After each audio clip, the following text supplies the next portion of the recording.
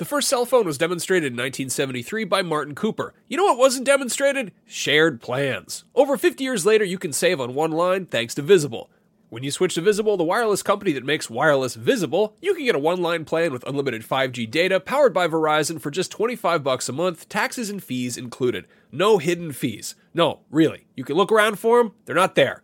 Switch now at Visible.com. Save on wireless without the hassle. Switch to Visible today and save at Visible.com. Monthly rate on the Visible plan for data management practices and additional terms. Visit Visible.com.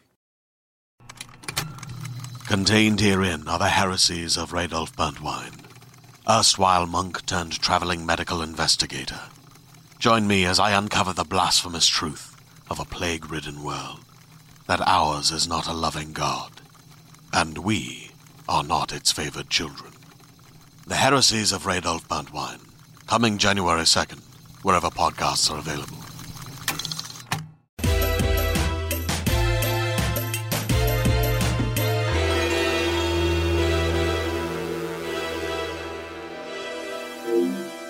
Beyond and hello, everyone. My name is Jonathan Dornbush, and this is Podcast Beyond, episode 644 of IGN's weekly PlayStation show. I'm joined this week by Brian Altano. Hi, how are you? Doing pretty well. Lucy O'Brien. Hello. And Max Scoville. Howdy. The whole cast is here, and we have so much to talk about. We're going to spend about 45 minutes or so addressing the Hamilton Disney Plus launch in July. I think that is the biggest topic we have really to discuss in the world of PlayStation. No, we actually have quite a bit of PlayStation related news, even though, again, Sony itself hasn't been saying much about the PS5. So we have a lot. So I don't want to waste too much time, but I do want to say, if you haven't already, please do check out store.ign.com and check out the Elderly Irish Woman shirt if you haven't bought one and are interested in one already. And there are more colors for the shirt coming on the way, I've been told. So if you don't want just a white shirt, there may be some other color options to come soon.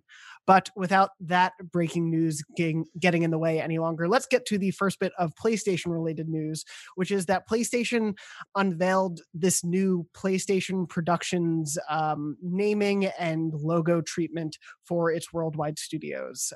This was revealed by GamesIndustry.biz, and along with it came this sort of stinger that is the four PlayStation face buttons, the triangle, circle, cross, and square. Looking all flashy and cool, like an IMAX logo with some famous PlayStation characters in it.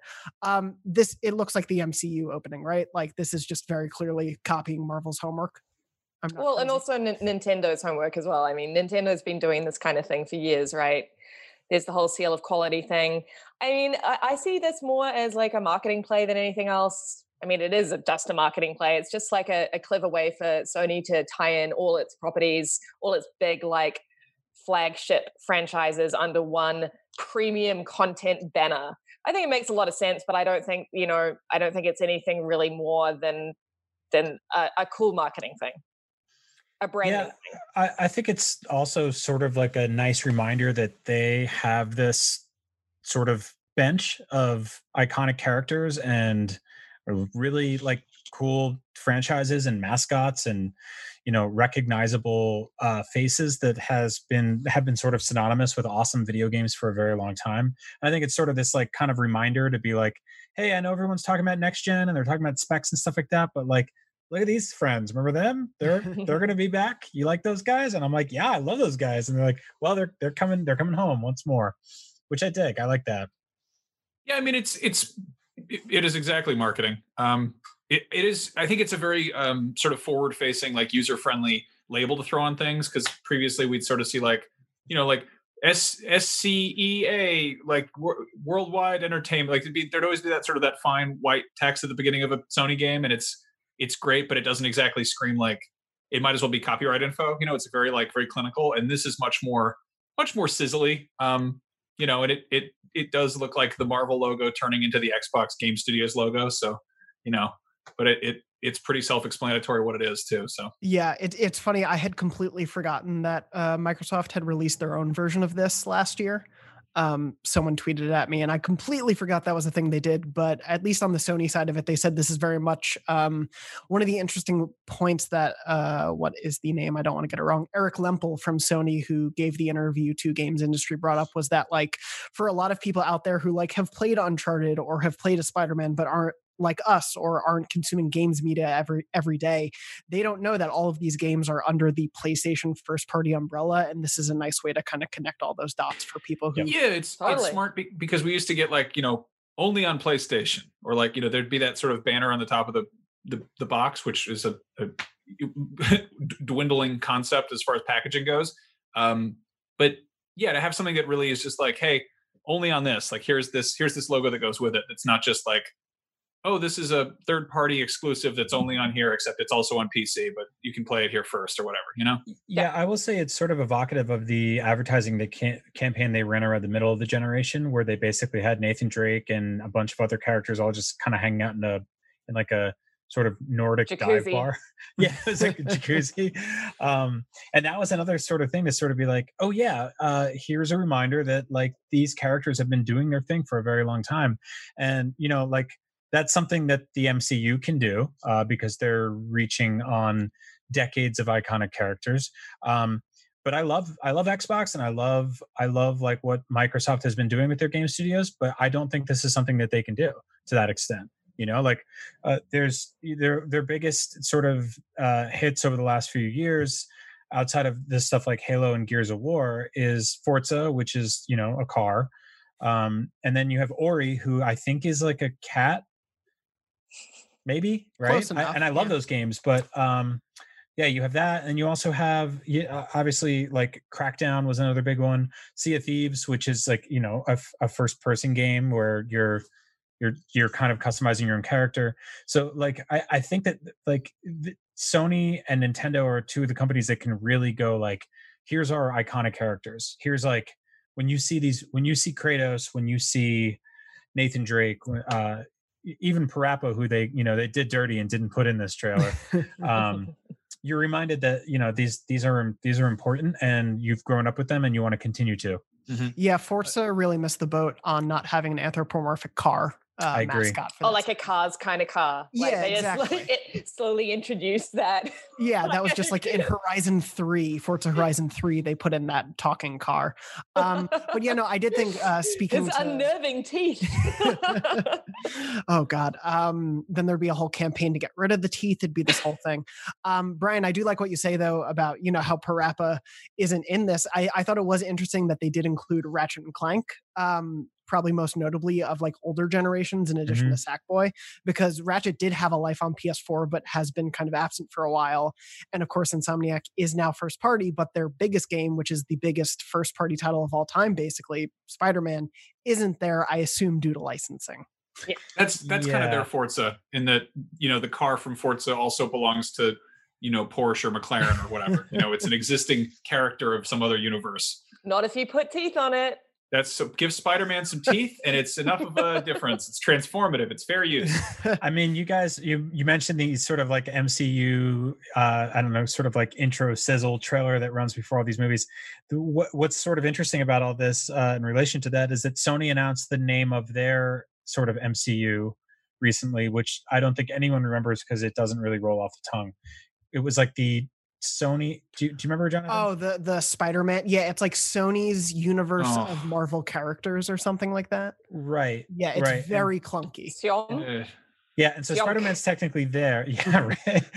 And so I guess I appreciate that this is a little snappier. The logo's a little bit better. It's a little more sort of identifiable.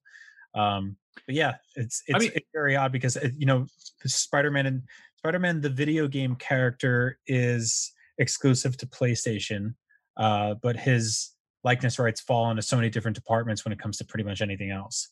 The other thing we're not addressing here is that I feel like this is also on the tail of sort of the global restructuring that Sony's been doing the past few years, with sort of Herman Hulst taking over as the global overseer of the various studios and whatnot.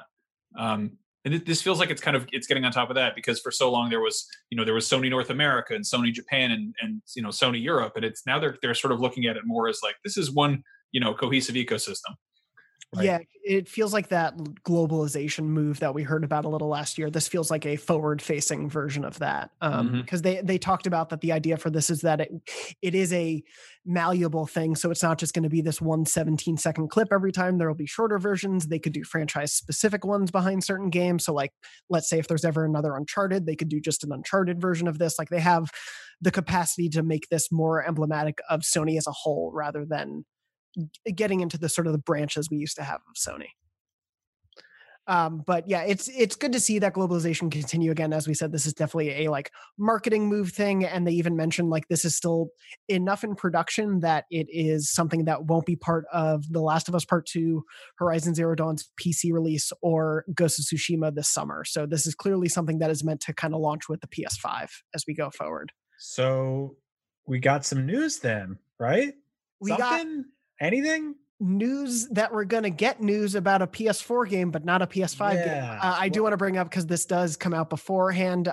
We aren't obviously talking about the Ghost of Tsushima State of Play, which was announced earlier this week. That's on Thursday. We are going to cover it after it happens, so don't worry, we'll have commentary on it, but we didn't want to prevent the rest of everything we have to talk about because there's so much to actually discuss this week.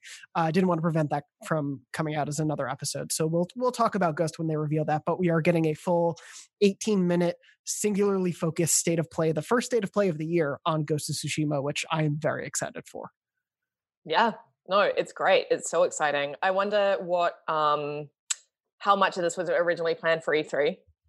But oh wait, no, of course, Sony is never at E3. What am I talking about? What am I talking about? They're counter programming to E3. Counter programming to E3, yeah. Yeah, no, it's really exciting, and it's good to see state of play back. Yes, It's been a second. It's almost 6 months since the last one, so nice to have it back. But I do want to get to stuff we can talk about that has been shown as of the time of this episode going up, which is the first look at Unreal Engine 5, which is showing a game running on PlayStation 5. So this is a new tech demo that Epic Games, of course, the makers of the Unreal Engine and a little game called Fortnite, put out this tech demo. It is not of a game that is actually being made.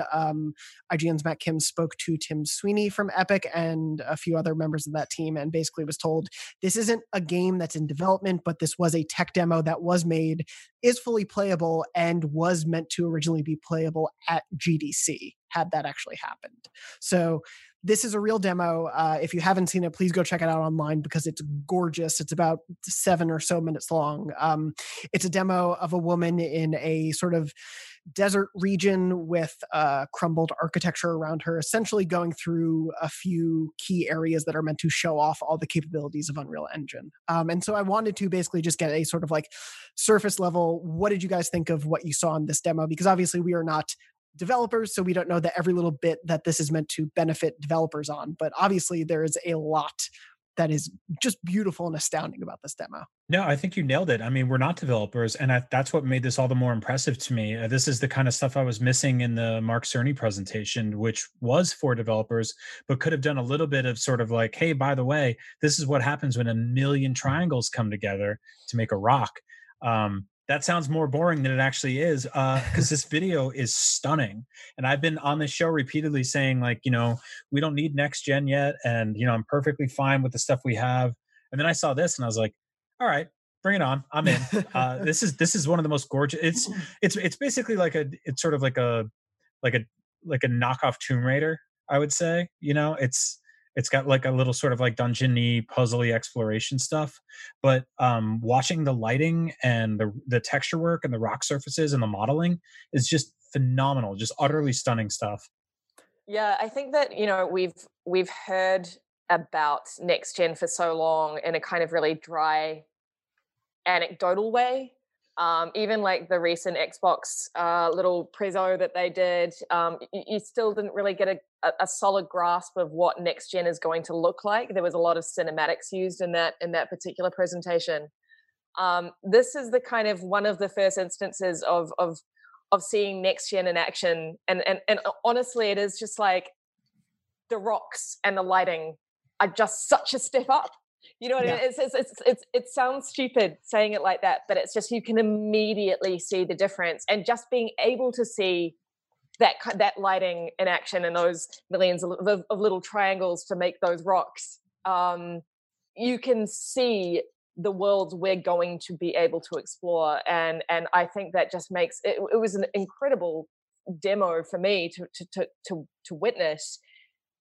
Just because I was actually finally seeing something, and it did look so different. It was such a step up, and it's really exciting. And to what Brian was saying about the deficit between this and the Cerny presentation, one of my favorite things, and I think one of the things we all loved from that presentation, was the talk about 3D spatial audio. And here they're like, well, here's how a similar type of thing will work. And here they were showing how the sound of the rocks would change as it goes through the cavern. It's like demonstrating it? Yeah, like a demo. Weird, right? I know, crazy. Yeah, Max, what did you think of the demo as a whole? So I was actually thinking about it. The first thing I did after I put this on was I went back and watched a few of Epic's previous Unreal demos, and they always do these either to unveil a new engine or just to kind of be like, hey, here's what we've been tinkering away at.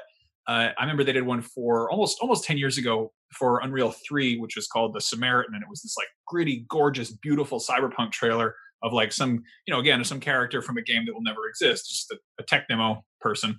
And it was like, that was showing off a lot of like, various rendering technologies and effects. And then for Unreal 4, they had one that was like this big, like magma golem man coming up out of his throne in a volcano. And it was showing off all this stuff, lighting and physics. I mean, it's like they always show off, but what's incredible is that these always look way too good to be true when they first come out. And frequently they are like, maybe they fudge the details a little bit, or at least they refine them a certain amount. And it's like, this is, a demo running on an incredibly high-end rig, and it probably won't actually look like this for quite a while. But in hindsight, it's kind of crazy how far everything has kind of quietly come, and stuff we're used to seeing now does actually look up to par with the previous tech demos, which is, that's how video game stuff works. What's interesting about this, though, is how forward-facing it seems. We don't always get allowed to everything at GDC, but I can't recall hearing about having hands-on tech demos there. Maybe like behind closed doors, but this, just looking at the fact that they had a user interface in here to be like, hey, these are button commands to let you inspect elements around you. It feels very much like a more tactile approach to get people familiar with what the technology can do, and it kind of making it accessible through sort of engaging with it, as opposed to just being like, here's a trailer for what our engine can do. And I mean, Unreal's they've opened that up a lot. Like, it used to be that was you needed to buy a license for it, and a couple years back they were like, no, just download it, and if you want to publish a game, you don't have to start paying us until you start selling a certain amount. Right. So I don't know. This is, I feel like it's very possible that they actually drop this on PS5 at some point and let people poke around with it. That would be really cool. I mean, I think what I really dug about this, and I think what makes this a very clear case for this is how you sort of debut tech, is what you said, Max, about it sort of like it feeling like a console game. Like it seemed like it wasn't just, you didn't see a bunch of sort of debug nonsense pop up everywhere. It felt like this cohesive thing that you could ostensibly launch on your PS5. The thing I appreciated even more was it doesn't, we just talked about Sony's stable of iconic characters. It didn't have anything like that, because I think by doing that, you set expectations of what something will be, and then inevitably let down the audience. I was at the E3 where I got to go hands-on with the Wii U for the very first time, and they had a tech demo for a like realistic Legend of Zelda game where Link walked into a room and went head-to-head with a gigantic spider, and it was one of the most gorgeous things I've ever seen, and it never came out. Doesn't exist. Nintendo also did similar things in the past with stuff like there was a 3D Sonic game running on the DS to let you show the touchscreen where you could rev it. There was something called 100 Marios, I believe, for the GameCube that just showed, which I believe eventually went on to become Pikmin. And every single time people have spent the entire console generation being like, where's the realistic Zelda? Where's 100 Marios? Why can't I touch Sonic and make him go fast with his legs? And so I think what's cool about this, and what Cerny should have done, is it's sort of generic, right? Like, it doesn't really set up the expectations that this is the next gen Tomb Raider, this is the next Uncharted. But looking at it, your brain can go, okay, take that character out and put in Nathan Drake, and I have an idea of what Uncharted 5 looks like. But totally, and I think that's why, there were a lot of like video game cliches in there that we've seen before.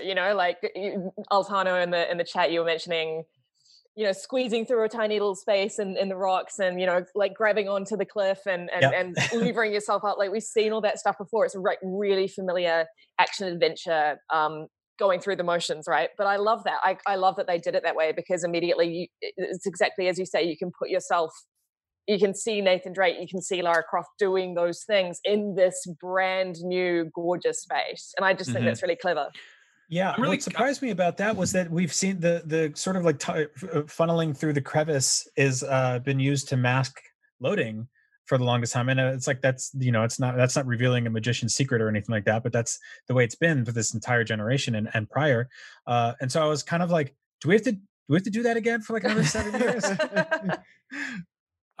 What really fascinated me is just how like completely transparent this felt. This felt so much less like the previous versions of these felt a lot like a trailer for technology. Like it's the kind of thing that a company uses to unveil like a graphics card, and it always has that sort of vaguely generic feel to it. But in this case, they were just talking over it, being like, oh, so one of the cool things is now cinematic level assets can be used in a game without having to optimize them for a console or the hardware you have at hand. Which is, first of all, it's kind of crazy that we think so much of Unreal as being a video game engine, but they're using it in Hollywood all the time. Like that's what they're using to make environments in Mandalorian, which is kind of wild to think about.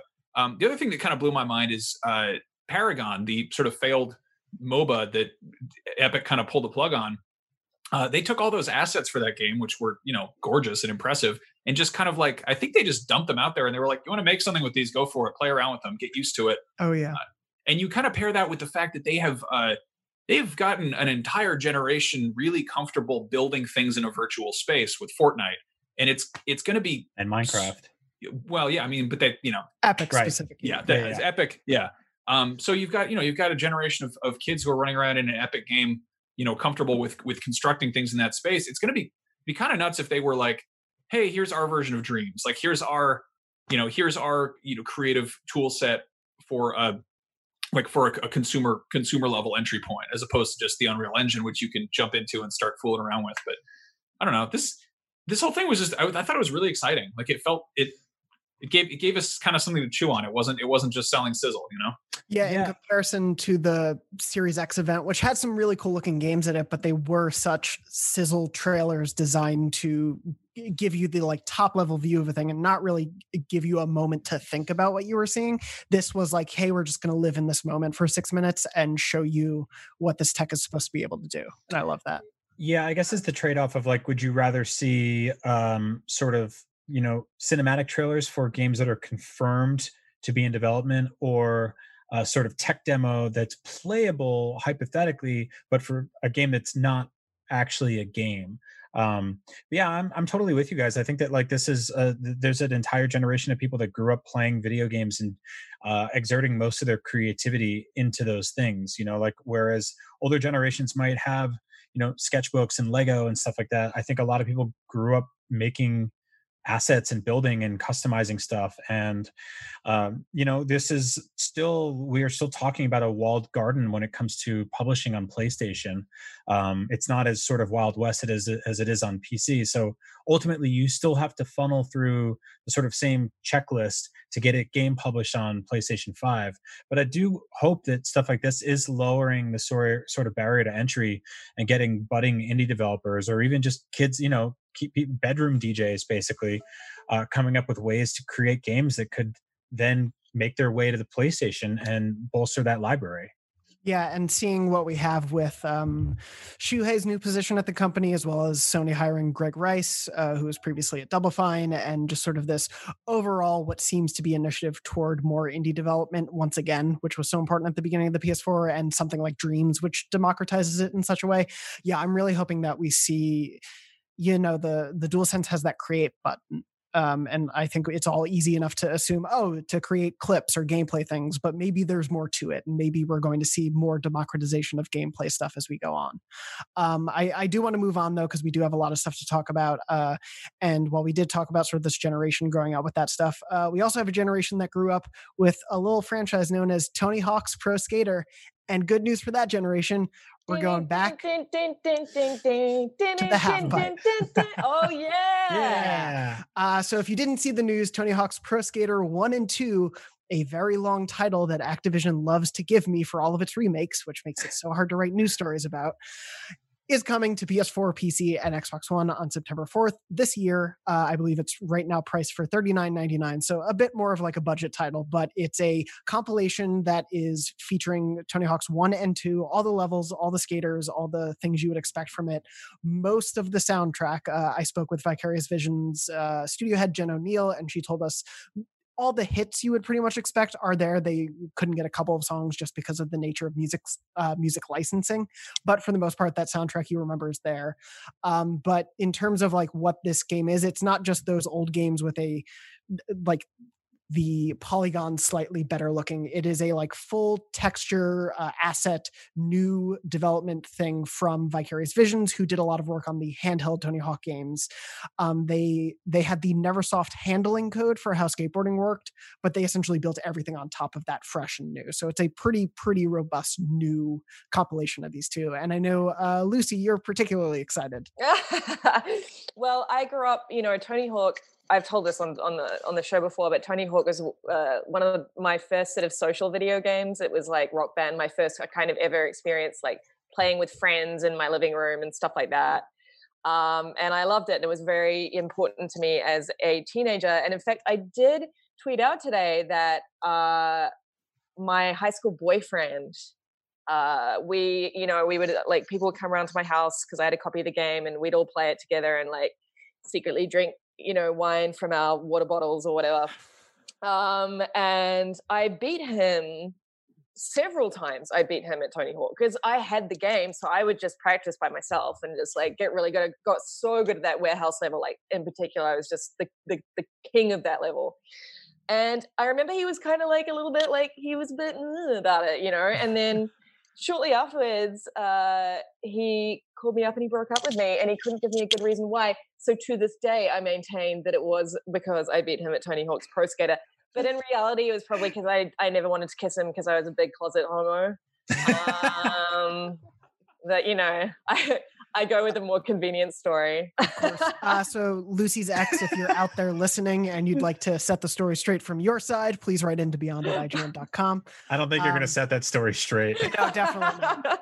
Nothing straight about that story. Thank you for picking up on that. But yeah, I'm personally super excited. I loved this franchise. 3 was actually my first Tony Hawk, but I went back and played 1 and 2. And obviously this franchise became so beloved because of how great these first couple were. What do you guys think of how the remasters look? They look amazing. So good. They're gorgeous. And it's also, I was reading that they're doing a lot of stuff under the hood to sort of bring a lot of the kind of like physics and other sort of gameplay things that we had been known to be accustomed to in the later ones, and sort of equalize them. And I really dig that. I have a feeling that's going to work really well, and it's not going to sort of break them. I mean, there's a little like kind of wonky, rickety stuff in the first game and second game a little bit that I think that they kind of flatten out. It's going to be awesome. The music thing is interesting. I'm interested to see which songs don't make it, but this is sort of to be expected. I imagine at the time a bunch of bands were like, $100? Yeah, sign me up. And now they're like, oh, no, we want a lot more than that. And they were like, no, thanks. Well, or they were like, we don't like video games. Well, especially because that game kind of launched a lot of those bands. I mean, not the Dead Kennedys, but like a lot of, who'd heard of Goldfinger before Tony Hawk's Pro Skater, you know? So I think, that game helped launch a lot of those kind of pop punk bands into the stratosphere. I've been dying to play a new skateboard game. I feel like there's a real demand for that right now. There's a couple games. There's Skater XL and there's Session, and everyone's Skatebird. Oh yeah, Skatebird, with the bird who skates. And like I feel like everyone's mad at EA in general all the time anyway. But I feel like everyone's like especially pissy about them not. It's like where is Skate 4, you cowards? Other people are making skateboard games. Get on that. And like I've been messing around playing Skate 3 on Xbox One on the 360 version just because I want to do skate stuff. And I don't know, this is I'm excited about this. It'll be fun. Also, like I love that we're accustomed to looking at like HD remakes, remasters for the most part of stuff that's really stylized and kind of like low poly. Like Crash Bandicoot, you take him from like a a PS1 game to a PS4 game, and it's like he looks good, but he looks really kind of the same. In this case, they're like, hey, here's like actual Tony Hawk. Here's like a human man who we put inside the video game now. Like you can see his shoelaces. It's like, it's just crazy. It blows my I mind. did think it was weird that they did the same thing with Crash, where they just covered him in like high res orange hair, and then took off all of his clothes except for his jean shorts. But I think that's pretty punk if you think about it. Crash Bandicoot, I maintain, would be a secret skater in this game. I think that he's going to pop up in there because they already got the assets laying around. Oh yeah, you know, a great idea. It's the same studio, so yeah.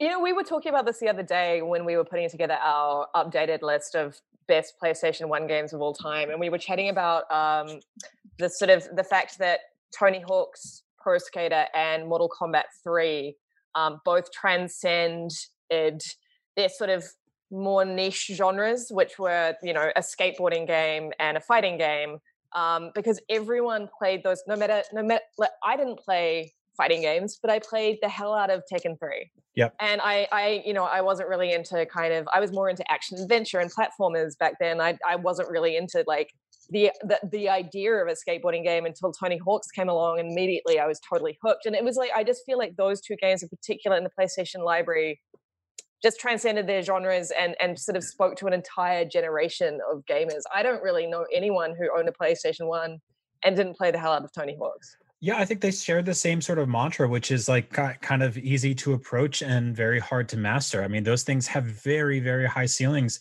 in terms of skill set. You could mess around in the Tony Hawk warehouse for hours and not really try to achieve much, or you could go for like the highest score in the world. And I remember watching like expert runs of people back when it was like really even hard to do that, you know, because it'd be like 30-second WMV clips uploaded to IGN's 64 or whatever it was way back in the day. And then like even over the last few years, like there's been a huge boom in those games. I think probably for what Max mentioned earlier, the sort of lack of new skate games, and also the fact that this is a franchise that was synonymous with quality for a very long time. Even right down to what you mentioned, Jonathan, the handheld ones. I adored those. Like they're so good. Yeah. When that game came to the GBA and it had that sort of top-down 3/4 view, that was like one of the most impressive handheld games I ever played. But they're also like, this is a series that so totally fell off the rails, no pun intended. And, you know, they put out a bunch of wacky peripherals, and they did Downhill Jam and Ride, and even like the last one, was it 5? I don't remember the name of it. 6? Yeah, there was Tony Hawk's Pro Skater 5 in 2015, I think it was. Yeah. Which was just like straight up not great. And so this is revisiting some of the best in the franchise, if not the best in the franchise, and bringing them up to modern standards. I saw like an incredible amount of people overwhelmed with joy on social media today. Just like, this is the best possible news for people that grew up with these games. Yeah, and the studio choice, I think, really speaks to that, because Vicarious wasn't really doing the stuff toward the later end of the franchise that kind of fell off, but they were so connected to those really, really great GBA versions. I think they did the first DS one, which was Skateland, which was Wasteland on consoles wasn't like super beloved, but Skateland was really good. And they have such a great pedigree with both the series and making a remake. I'm really excited to see what they do. I did want to ask you all, because I've gotten a lot of questions about it and I've seen a lot of chatter about it. Remake versus remaster. So Activision is calling this a remaster. We on IGN opted to call it a remake. And the reasoning I've been giving is pretty much, yes, they are using some of the original handling code, but this isn't like they're taking the visuals of that game and painting over them bit by bit. Like they fully from the ground up redid all of these assets, redid the environments, the characters. Like this was a very intensive remaking of things that they didn't have. They already did a remaster with Tony Hawk HD, which was like a totally half-baked one. Yeah, and I feel like honestly, from a marketing standpoint, calling them a remaster is sort of doing them a disservice, really, because you know these look as much like a remake as to me as the recent Resident Evil remakes do. Right. Remaster definitely suggests in this day and age, like an updated lick of paint. You know what I mean? Like you take your car into the shop and like it gets some new bits on it, but essentially the structure is the same. Whereas this feels a lot more like, okay, this is, these are the levels and the skaters and the songs that you remember, but like entirely brought to the current gen. Yeah, I'm totally with you guys. I think we sort of need to nail down collectively as a planet what those words mean, because it's not really, there's no continuity across that. If you look at Final Fantasy VII Remake, that is above and beyond something like even the Shadow of the Colossus remaster. Obviously, like that felt like you were saying, Lucy, like sort of has the same skeletal frame, and they put new meat on top, maybe some new clothes. But this looks like it's being completely rebuilt. And I'm all for that. Did this team work on the Crash Team Racing remake? Well, they worked in collaboration. Beanox worked on that primarily, but they were the team who did the original Insane trilogy. Vicarious did that. Right. Yeah, because the CTR thing, I was mentioning this on News Games and More yesterday. A thing I really dug about the presentation of that, it was sort of the bells and whistles, all the stuff they added in the periphery that was, you're going through a tunnel and they're like, well, imagine if there was a ledge over here that had like 5 or 6 characters on it interacting. And we created an entire like sub-narrative of like bats in the corner of this, and they mean nothing. They're not playable. They are not power-ups. They add sort of nothing to the actual gameplay, but they create in the same way that like the difference between waiting in line for a ride at Six Flags Great America and Disneyland is Disneyland has all these animatronics and storytelling, and there's all this sort of eccentric stuff happening. And then like I remember going to, maybe this is because this was in New Jersey, but waiting to get on like Batman the ride in New Jersey was just like they had like a frame picture of the Joker and like half of a cave wall, and you're like, you guys kind of half-assed the story here. So I really hope that they do a lot of cool stuff here. I love with the sort of random levels. I love that analogy so much. I love that you brought it to theme parks. I've also been to a many half-baked theme parks. Yeah, so I love it. Yeah, and then it's like when you're waiting in a long line in the heat, no matter where you go, and so you might as well make it entertaining for people. Like Max and I went to, what was it? What's the terrible theme park you and I went to, Max? Great America, yeah. And so Great America used to have a bunch of licenses and then slowly lost them all. And they had like a Top Gun ride that they lost the license to, and it just became like, it's called like Air Fight. And it's just like you get a fake fighter jet roller coaster, and they don't care at all. They don't try. Like, I love it because like they used to have Top Gun running on repeat, on like TVs everywhere, and it would have like pictures of all the Top Gun stuff, and they just took it down and they just turned the TVs off. So there's just these TVs with like nothing on them. So it's like this. It's like this supermarket brand of theme parks. Mm-hmm.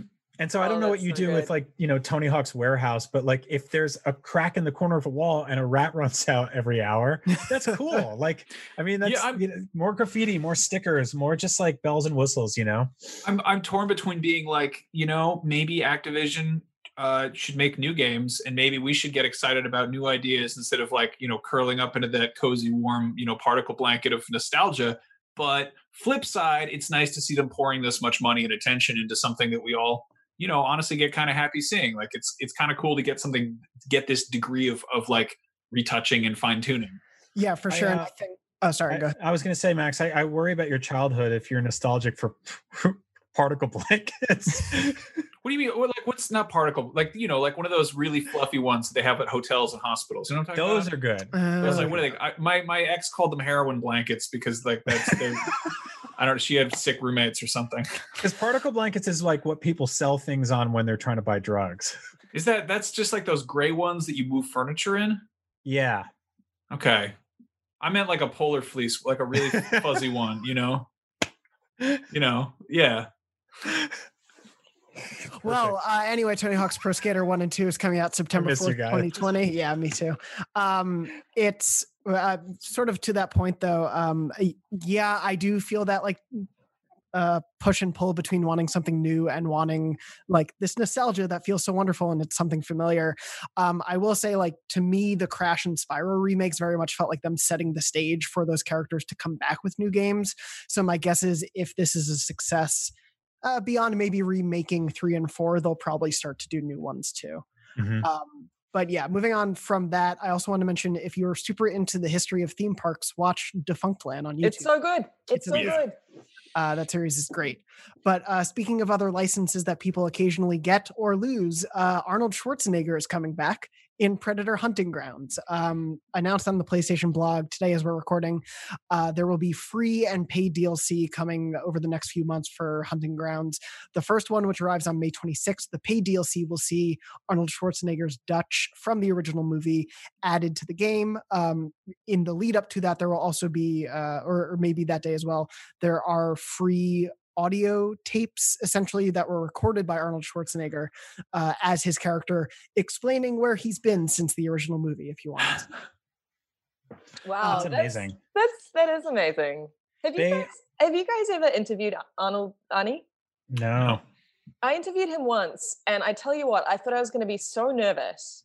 But you know when you grow up with someone that is so ubiquitous in your life, like the voice of, I don't know, like Morgan Freeman, for example, like you just hear, you know that voice, you know that like person. That when I stepped into that room, I was just like, oh, it's like Dad. You know what I mean? Because he's just like, he's such a familiar human to us all that there was no nerves. It was just a very like familiar, warm energy. Well, he was governor, so I mean, I think he has to know how to sort of like shake hands and kiss babies and be a nice guy and stuff like that. So, yeah. Was it the most recent Predator? What, the Predator? Yes, yeah.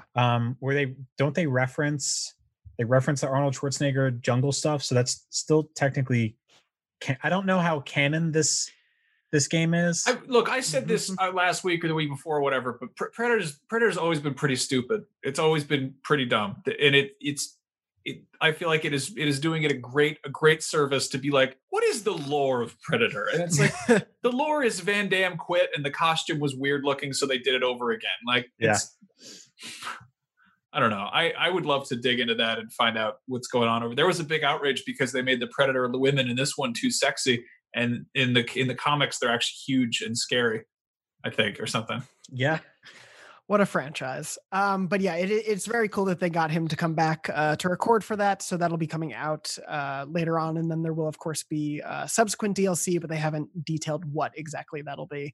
Another PS4 exclusive update, PSVR this time. Marvel's Iron Man VR, after getting delayed alongside The Last of Us, did finally get a new release date. It's coming out July 3rd. So if you have July 4th plans in America that were canceled because of shelter in place, why not stay in and play Iron Man?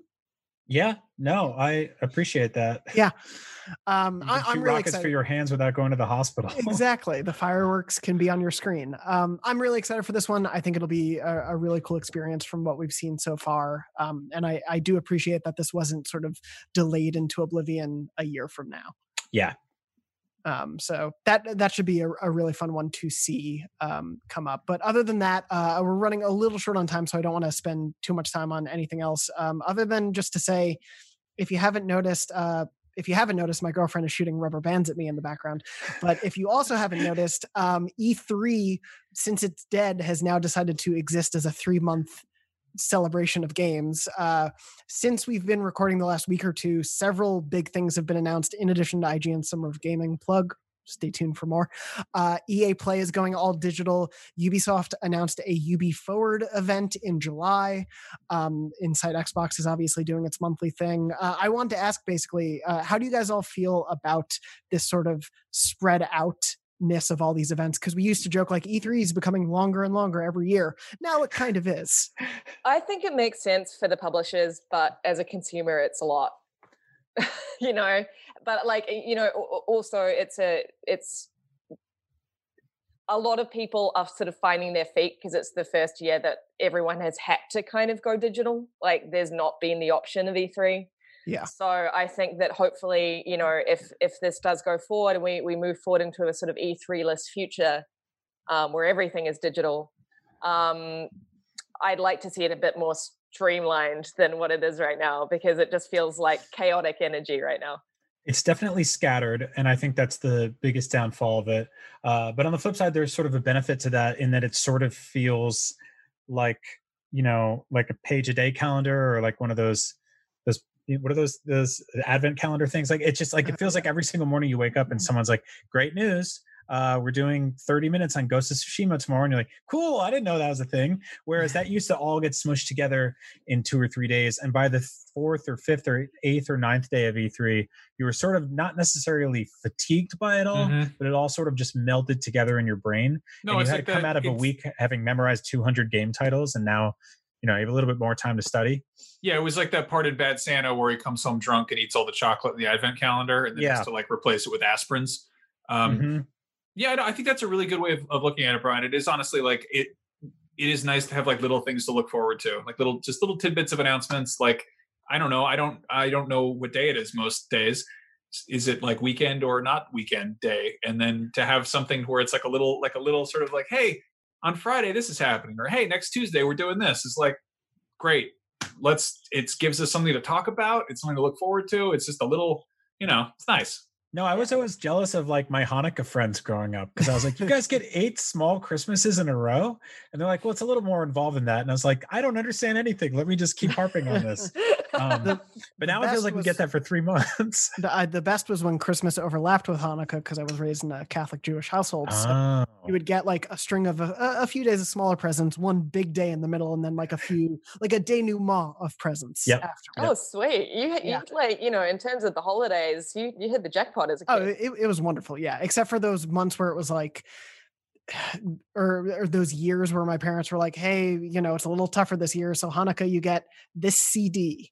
And then we'll get back to you on Christmas. But I will say, in terms of this being hypothetically a launch year for new consoles, I will say that I am sort of missing that oomph of having like the big press conference from Sony and the big press conference from Microsoft sort of showing like, this is next gen, it's here, like all in a consolidated hour. It seems like both of those teams are going to be sort of sprinkling things out throughout the year. Microsoft said as much by basically saying they're going to be doing monthly check-ins. Sony, it seems like they're like, here's a logo, here's a controller, and so you don't really know what you're going to get. So I do hope there is this sort of like ion cannon blast at one point where Sony just goes, here's everything PlayStation. But until then, I will take a few small, exciting announcements every single week. Yeah, it's a really nice way, I think, too, for us to let some of those smaller games that would be overshadowed by the big first-party stuff to have a day or even a few days to breathe, which is really nice. And speaking of that, from the Xbox event, I did want to follow up just to say we did learn about a few more PS5 games, even though we don't know any first-party. In addition to Assassin's Creed Valhalla from the week before, we learned Dirt 5, Scarlet Nexus, Chorus, Vampire the Masquerade Bloodlines 2, and Destiny 2 are all going to be coming to PS5. So I don't know about you guys. I'm excited about Destiny 2. I cannot wait to find out what happens next to those characters. We just become an alternate Fire Team chat in the PS5 era. No, I mean, it's exciting to see the lineups sort of begin to take shape and coalesce. It is weird still having this sort of like, we talked about the Epic Unreal Engine stuff earlier. Like, we're getting all these PS5 details not from Sony right now. Yeah. And their like guiding voice doesn't really feel like part of the next gen discussion yet. Yeah. I mean, we kind of anticipated this would happen because you can't launch a console without third-party support, and third parties aren't really inclined to make exclusive games for each platform right now because of rising, game development costs. And so, yeah, we found out about a bunch of PlayStation games, but PlayStation wasn't really owning that conversation.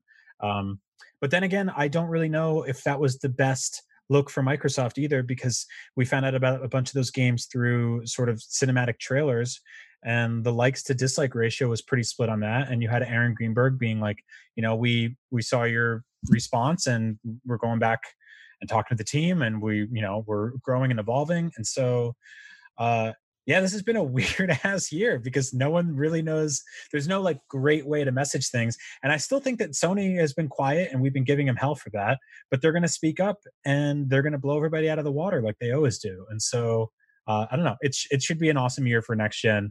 And I really can't wait to see all of this stuff sort of actually coalesce and so we know when these things are coming out and what they're going to cost and everything. I totally agree. I think that's a really succinct way to put it. I just want to add, what the people want, it turns out after that Xbox presentation, is people want to see gameplay. Yeah. They want gameplay. We want more tech demos. We want like tangible gameplay, if that makes sense.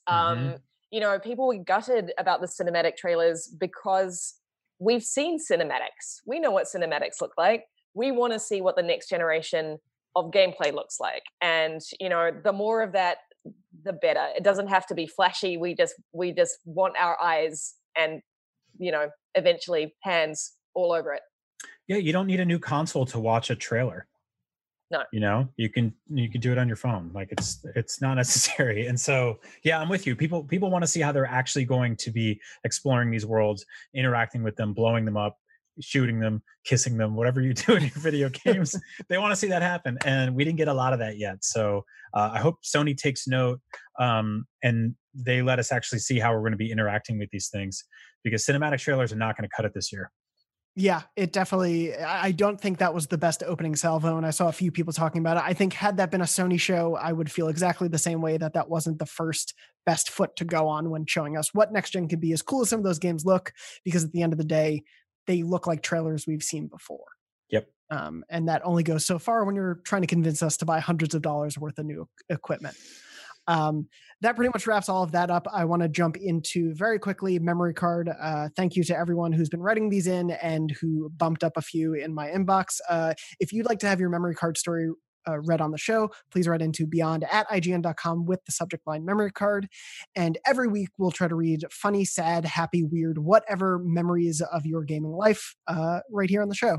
This week's comes from Nigel, who wrote in, and Nigel said, "When my sister and I were kids, our bank issued shares to everyone who banked with them. I won't pretend to know why. My parents took us to the bank to sell the shares back and allowed us to use the money to buy games consoles.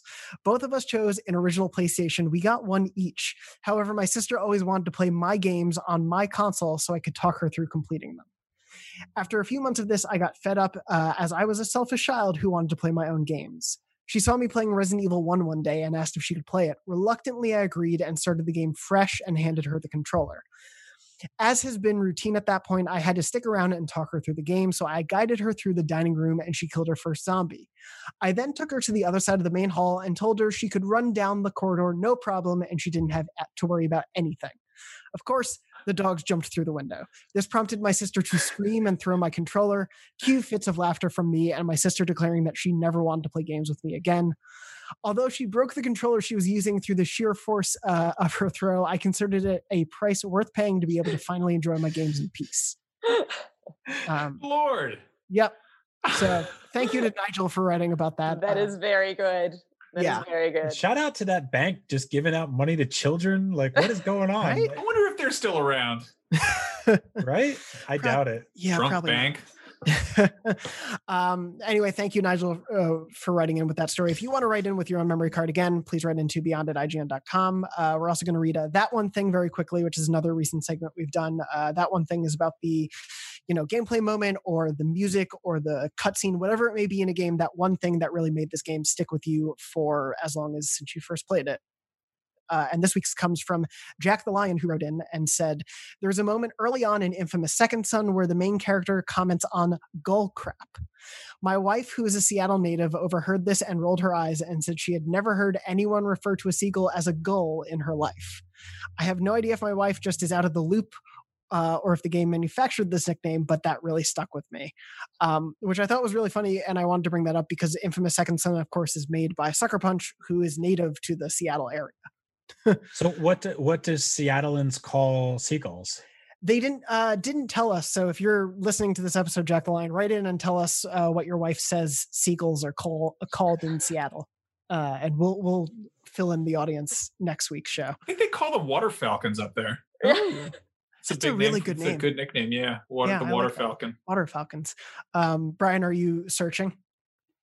Yeah. Did you just make that up, Max? Oh yeah, completely. That's a load of shit. Are you kidding? Well, I'm so gullible because I'm not from here. I'm like gullible.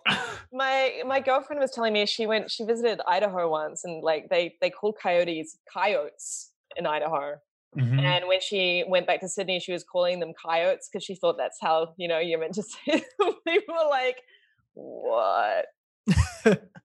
I enjoy mocking her about that. What have you found out, Brian? Now, I found out something I didn't want to find out, which is the Urban Dictionary definitions of seagulls, which among British schoolboys whereby they... Don't worry about it. All right, we're gonna. What are you doing? That to It's the on the after I didn't show. write the... It's on the internet. It must be true. Well, that's going to about wrap us up for this PlayStation-focused episode of Podcast Beyond.